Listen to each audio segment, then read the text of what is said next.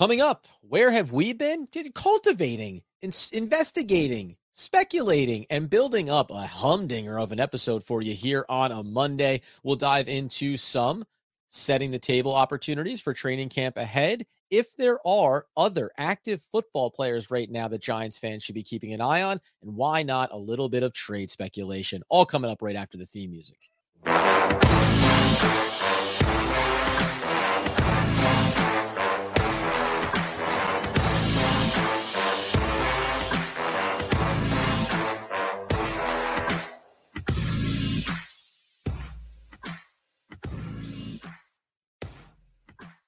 Oh, it's OGP, the One Giant podcast, where, of course, we are your host over here, Adam Armbrecht, covering the Brooklyn Nets on the Locked On Nets podcast with my boy Doug Norrie. There's some juicy nuggets bubbling up there this offseason. Over there, the season ticket generational holder, a little bit out of order, a little bit out of practice, healthy, wealthy, and wise, Mr. Andrew Makowitz, who, by the way, fired off a beautiful solo episode last week for the people as I struggled to stay alive. We were both a little bit on the mend, but sometimes you got to pick up your co-host, Adam. I could feel your pain, and I was like, you know what? I got to give the listeners, what they want. There's a couple things that we were talking about from OTAs and minicamp. Wanted to get my thoughts down before it got too late, but now we are back in the saddle after a couple of days back and forth, but we're here, ready to go, ready to rock this thing. Somewhat critical, too, that you popped up there because I did a couple of solo episodes last week. And you know what, man? Comedy has good timing because some of the fans on YouTube pointed out where you said, I'm here, I'm not going anywhere. And then immediately, through circumstances, as it happens, had to miss the next couple of episodes. And it really, I'll tell you what, man, some of the air out of your balloon got a little bit sucked away there. But a great rebound for you, though, got to say. You know what? I'm pleased with how the episode came out on Thursday, but you know what? I'm glad to have you back, partner. It runs much more smoothly when you're here. I got to tell you, talking to a brick wall, no pun intended, it makes things difficult. It's always easier when you get to bat this stuff around. So, obviously, we still have a couple of weeks to go, a few weeks to go before we can get back into the conversations around training camp and getting real sample sizes. And we're going to discuss maybe what's different from what we take away from all the OTAs, narratives, storylines, and what's still going to be a blip or a trend, right, when it comes to getting into training camp. One thing I wanted to touch on here is there's two pieces. First, Andy, do you think, is there a player, and there's probably more than one, but one player in particular this offseason that maybe underneath a new regime and a new defensive scheme, finding himself at the back end of the depth chart on the defensive side of the ball, did not do himself any favors for securing a roster spot? Ooh, there's usually a couple things that you can do to get yourself in trouble, like, start a fight, sure. Have some off-field incidents that aren't really too pleasant. And then there's the other piece of it, like you probably don't want to get suspended so you're unavailable for a few games for the Giants. You better believe it, buddy. And unfortunately for Hilliard, and he is not a name that the Giants fans, or we talked about really in OTAs a lot, back end of that linebacking core. He tests positive for some type of substance. We don't know what. We'll always kind of assume steroids. That's usually the way that you want to go with it. What do you think that a player like that in his circumstance wasn't a significant contributor over the start of his Giants career? Is that it? Is it over? Is it over before it begins for a player like that?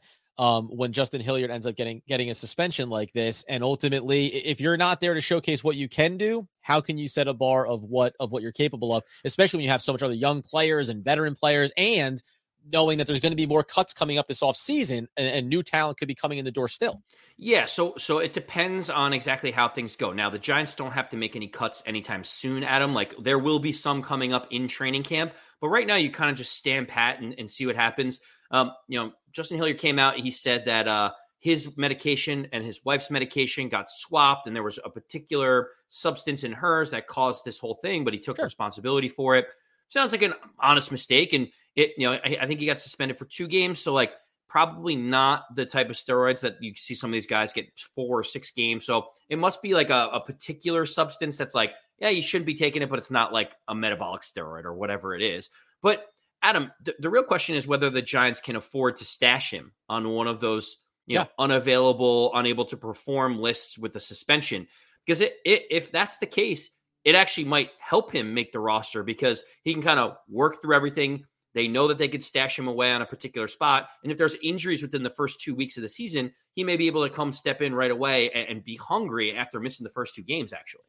Yeah, and the one thing I'll say too is if I want to spin it positive, just from a Giants perspective, is whenever you look, we'll say the depth chart is kind of irrelevant here. But when you're talking about being inside that room, where right now the left inside linebacker is listed as Tay Crowder, Carter Coughlin listed in that group, and Justin Hilliard listed in that group. Carter Coughlin, right? If I want to give my boy a leg up to have an opportunity here, and you know that McFadden's going to be there, you know that obviously Darren Beavers is going to be there, but maybe, if I'm Carter Coughlin, right, wrong, indifferent, you hope everything works out for Hilliard, great. All I can think is, well, he's going to be there in training camp, and that's fine, Hilliard. But if I show that I'm capable of doing something here, all of a sudden, as moving parts, as names come up in the offseason, maybe I just start getting more of the reps even in the short term because I'm the guy that could be playing a depth role in weeks 1 and weeks 2. And if I can grab that role, and this is not just Carter Coughlin, anybody that gets put in there, right? If I can grab the reps, guess what? Football is very much, and Brian Daboll has spoken to this. If you do it, you get the reps, right? You do it in the film room, you do it on the practice field, you get the reps. So Hilliard's certainly going to be behind the 8 ball. I think missing the first 2 games of the season could actually end up costing him the first 4 weeks because you're going to have to build back up and earn your spot again if there is one there for him. Right. It's going to be tough coming off a 2-game suspension for the team to immediately plug you in. But again, I believe he's allowed to do all the training camp. He's allowed to play in the preseason games, he can things still like show that. It. Yeah. Right. So he can still show it. He can still flash and work with the team. But to your point, yeah, the 2 games may turn into more than that because how do you trust someone straight out of the gate when they're the back end of the roster anyway? And that's the case. So, I mean, listen, it's a footnote, but hey, it's news and noteworthy, and we'll see how it fleshes itself out. The other maybe news and noteworthy thing was there was an article that came out talking about things that the Giants still need to do right now. It came from Dan Benton over on Giants Wire.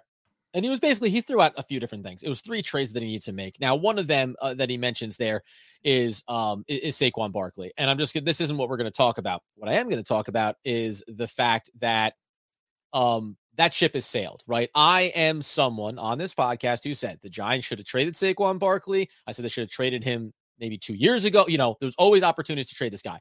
But now under a new regime with the training camp, you see how he's being utilized. He's trying to get himself 100% fully healthy, ready to go. At the very least, we're pushing the pause button on any possibility. How the season starts is going to dictate any choice or decision that may come up around him. So this idea that you would trade Saquon Barkley now over the course of the summer, it just makes zero sense because, and you said this when we had these discussions back and forth, the value is at an all-time low and it can only potentially get better or stronger for you. So that's just one to kick to the side here before we get to what I think is an interesting discussion. Yeah, I mean, listen, that's what I've said the whole time is they look at Saquon as a weapon and they're utilizing him in camp the way that he's getting out in space. They're getting the ball to him, not between the tackles. Honestly, as I said all along, trading him now makes zero sense when you think about new regime, wanting to do well, wanting to see what Daniel Jones does, wanting to regain some value in Saquon. If you were to trade him for a 5th or 6th round pick right now, like how is that value knowing that his top end talent can be 1,600 yards? You've seen it before on the field. The more likely scenario is if he gets moved, it would be after the Giants start falling in the standings and you get to week 5 or week 6 before the trade deadline. He looks like his old self. He's starting to play at a Pro Bowl level.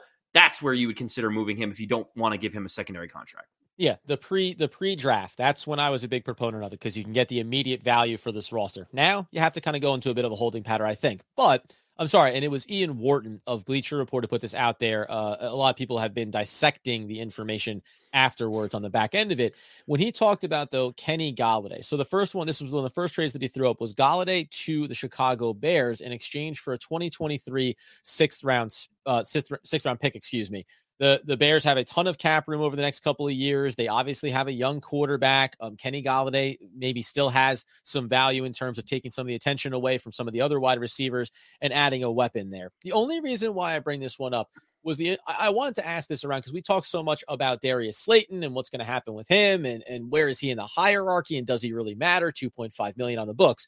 If you could, though, if you were sitting here right now in the offseason, would you entertain the idea of, okay, Darius Slayton has never proven it necessarily to the level that Kenny Golladay has, had a big flash in his rookie season, but he has some good size. He has some good speed. He represents maybe a similar type of function inside of this offense. Would you ever entertain the idea of this kid's healthy? Like he's never had a problem being healthy and being on the field for you.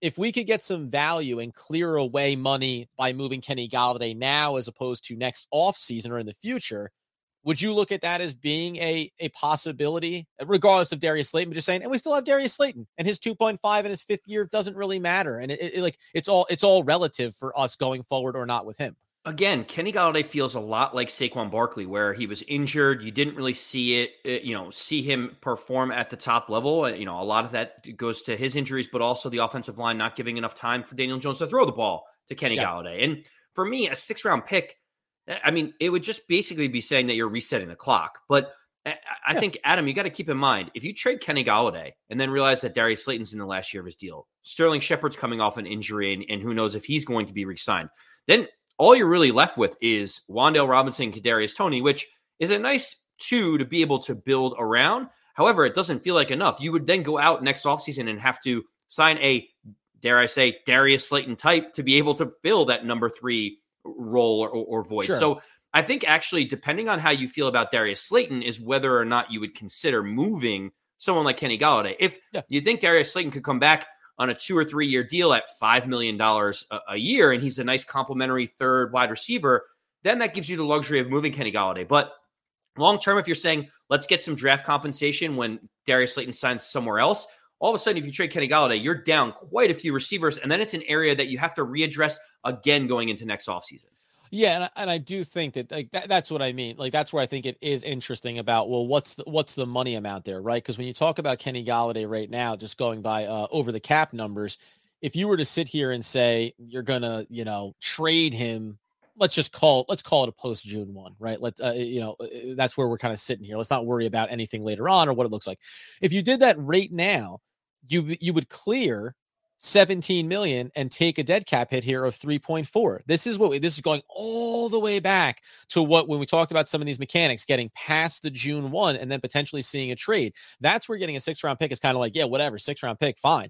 The interesting thing I think about that is you clear out the money that you need to potentially go into the season with. And when you talk about having a low dead cap number, which is important to Joe Schoen, but then if you're going to have $12-13 million, I can make the case that, well, maybe there'll be some wide receivers names out there this offseason that you'd like to go pursue and bring into this room that could have a bigger long-term viability for this roster, can certainly be a higher end talent than a Darius Slayton. And maybe that's how you adjust it. Because I think you're right. Like, the 1-to-1 is saying, well, we'll trade Kenny Golladay now and get this money off the books, but we don't know about Shepard. And then what if it turns out that Darius Slayton also gets cut because he's a bust, bust by those terms, 5th-round draft pick.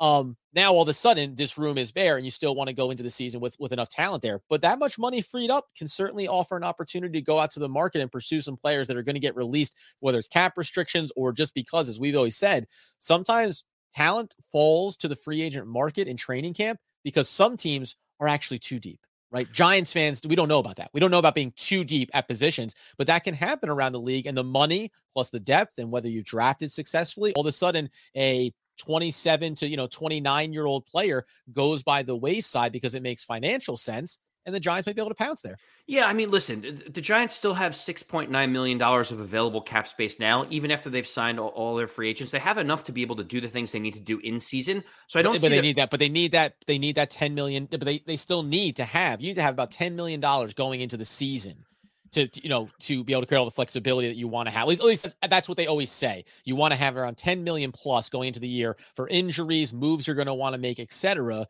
And again, I get your point in the sense of they're not pressured to do anything here. It's not like James Bradbury, where he had to come off the books because his number was so egregious and the Giants were that desperate for cap room. Like, do the Giants need to finagle a couple million here or there over the course of the season? Sure. And I think we'll see that play itself out. To me, giving up Kenny Golladay when, listen, if he doesn't show up, then you cut him at the end of the season going into next season and you wipe the deck then. Okay. Well, before we get to this other piece then, because I do find that interesting, because I get what you're saying and they're not in a terrible spot. The first thing I was going to say was, now, if you do move him, if you could move him for a 6th-round pick, though, you go from having a little north of 6 to having $18 million in cap room. Now, you can go out and maybe you can get a viable veteran cornerback if you feel like over the course of the offseason, that's something an area you want to improve in. Maybe you can add more depth on the defensive line, the linebacking core. Maybe you can go find another wide receiver, et cetera. Okay.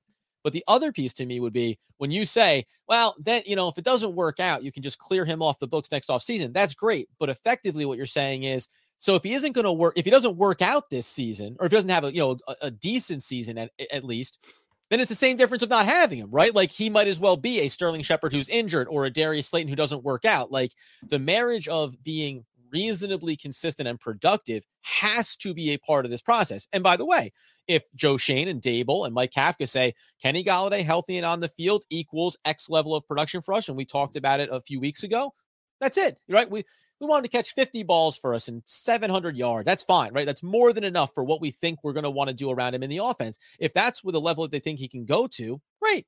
We're fine with the money. We'll deal with it, and we'll see what we can do next offseason. But if there's a significant question mark around that in this offseason and how he looks in training camp and whether or not he really is productive, and if any of these other wide receivers look a little bit stronger than maybe we anticipate, then I think you have to consider moving him because for nothing, just for the money. Because what are you going to do? Carry a $19-20 million player that gets you 35 catches? Like that production level cannot be married with the expense because you can spend that money a lot of other places. The simple answer for me is Saquon Barkley and Kenny Golladay are in a very similar situation to me. I know, I disagree, Their value is very, very low right now, and I don't see how. But Kenny Galladay's value is only. I don't think Kenny Galladay's ceiling of value cannot go much higher than it can get better than where it is right now, but it can't improve drastically. I disagree with you. I think Kenny Golladay. Let's say the Giants struggle, but he's a red zone target. He's healthy, and he has 6 or 7 touchdowns halfway through the season, and he shows to be a viable, big-bodied wide receiver. And I don't know, someone like the New England Patriots says, hey, we're trying to make a run. We need an alpha number one guy. Let's give a 4th round pick for him. Let's give a 3rd round pick because we're in win now mode.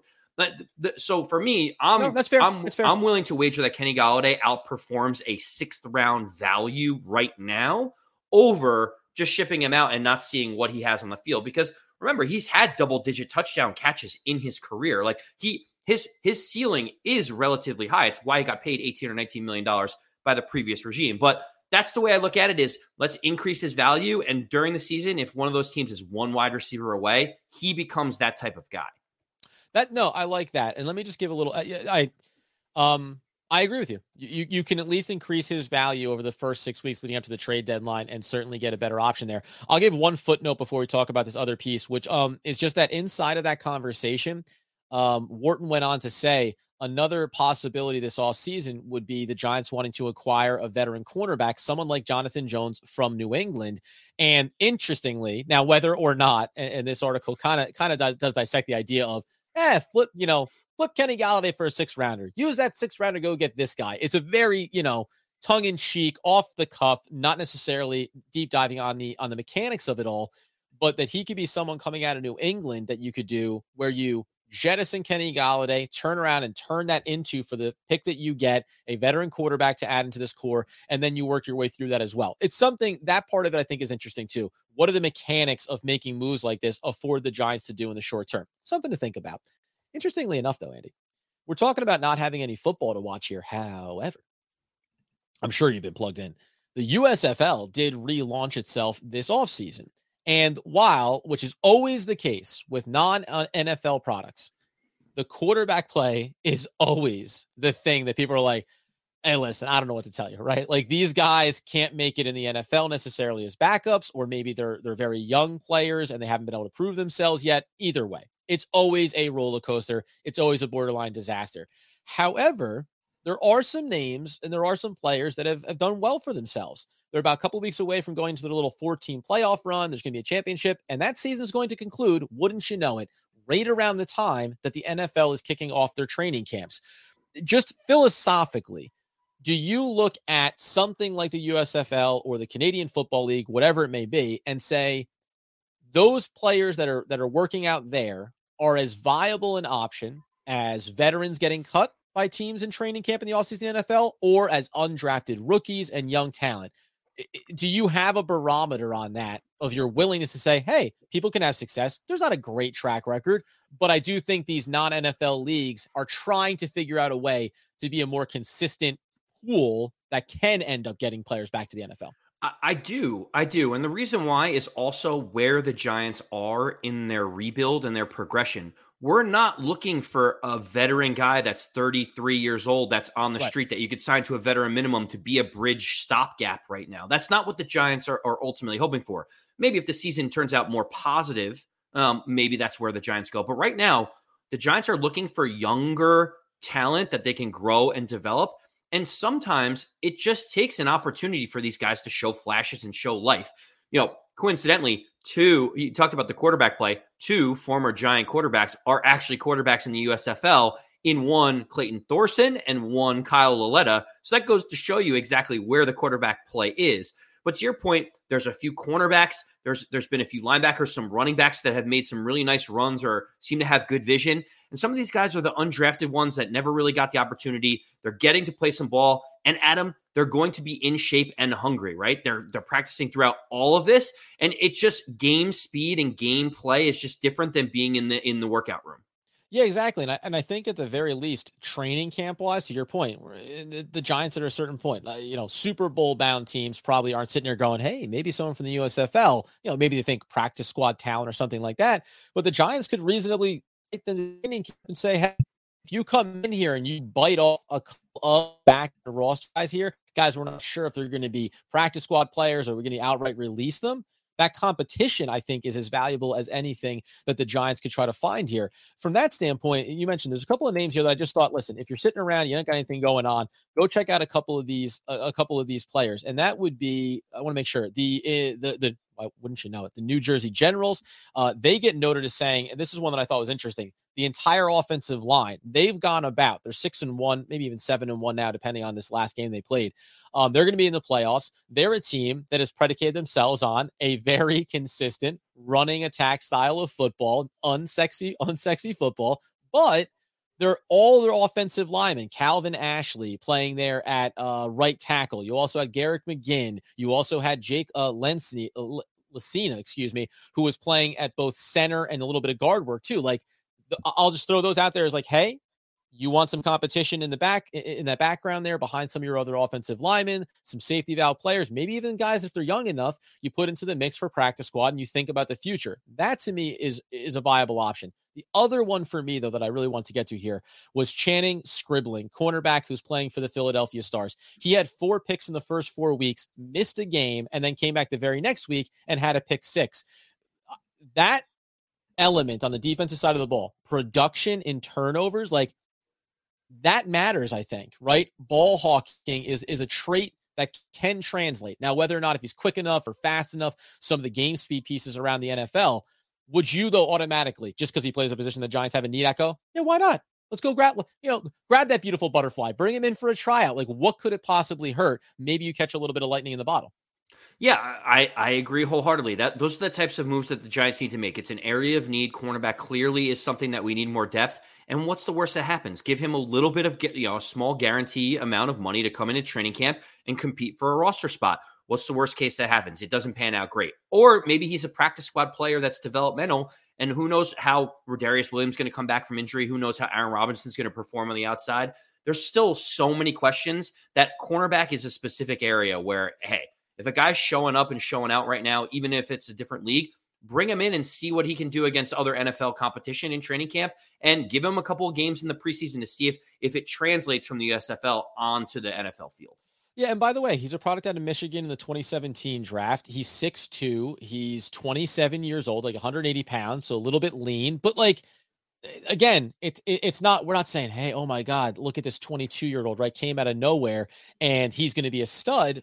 But sometimes, man, opportunity gets there. And this is a guy, there's another safety. We'll save him for another episode because I want to get to, you had a really interesting closeout conversation here for coming back kind of into the week. He played for the Seattle Dragons. He played for the Hamilton Tiger Cats. So he's up in Canada. He's down in the USFL. He's bounced around, played for the Memphis Express. The one thing I'll say for any of these guys, and then you can get into this conversation around training camp and kind of what narratives do we think are going to carry over or could die off from the OTAs. When I see players that keep battling, that keep wanting to play football, like that matters, right? I think there's a difference between guys that wait for teams to call them if they haven't been in the NFL for a year and they're waiting for the phone to ring, as opposed to, I want to play, I love to play, I'm going to go wherever I can play. Like that track record is actually something that I think you can take away and say, hey, wherever I can do it, I want to keep doing it, as opposed to guys that maybe feel like I've been overlooked or, I haven't gotten what I've deserved and I'll wait for someone to come get me. Yeah, exactly. These guys just want to play football. They want to compete. They don't care about what league it is. Obviously, they want to make it to the NFL.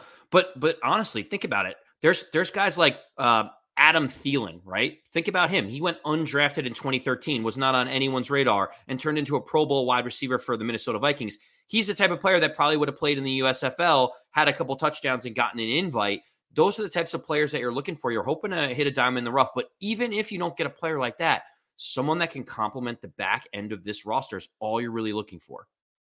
And real quick here, because you know what? We've had a nice little episode here for ourselves, getting our feet back underneath us. Let's save that narrative piece from OTAs to training camp for another day. I think you're right, but here's another little conversation before we get to, well, you know what? I'll say it. At the end of the day, when you see a player that is running off over 7 games, 513 yards and just 81 attempts, 34 fewer than the number 2 rusher in the league.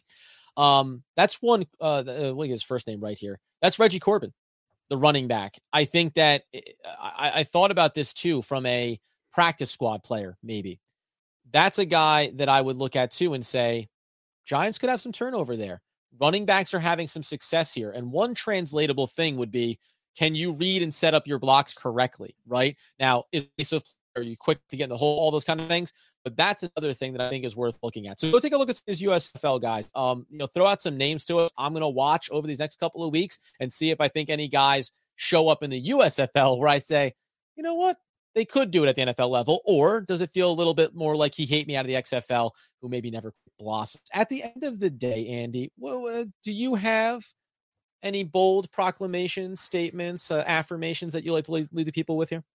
I don't, but what I will say, yeah, because I'm not as smart as you, Adam. But what I will say is, what I will say is, I think you and I were talking offline. At the end of the day, I think what's going to be important between mini camp and training camp is going to be some of these storylines that we've seen develop in OTAs and in mini camp about players showing up or players being injured. There's going to be a lot of these things that are going to continue, and I think at the end of the day, let's break down a few of these storylines, and I want you to hit me with whether or not you think they're going to be continuing trends, or you think it was just an anomaly that happened because of some type of circumstance, during OTAs. Yeah, I think that our next episode, when we break into this, I think there are positives that we can get pretty bullish about carrying over. And then I think there are storylines that we haven't heard about yet. And that's not a bad thing. But I think training camp is going to set the table for us to learn a lot more about players that a lot of Giants fans have asked us about after the draft coming into the OTAs. Why aren't we hearing more about player X? They call this a tease. Why haven't we heard more about this player? Where does he stack up on the depth chart? Those are things that I think are going to come out here. So we'll do a little bit of confirmation on existing narratives and projecting on where we think the next big storyline will be for Big Blue this offseason. It's weeks away for training camp, but all these stories can get set up right here and now. Thank you, friends, for following us over on YouTube, for getting the podcast wherever you get those needs fulfilled. We appreciate it. Thanks for sticking with us after we had a little bit of a hiatus this week. We all need a break sometimes. We'll be back again, though, breaking down those storylines and so much more, as Andy Mackowitz would want, need, and nay, demand the people know. As always, let's go Big Blue.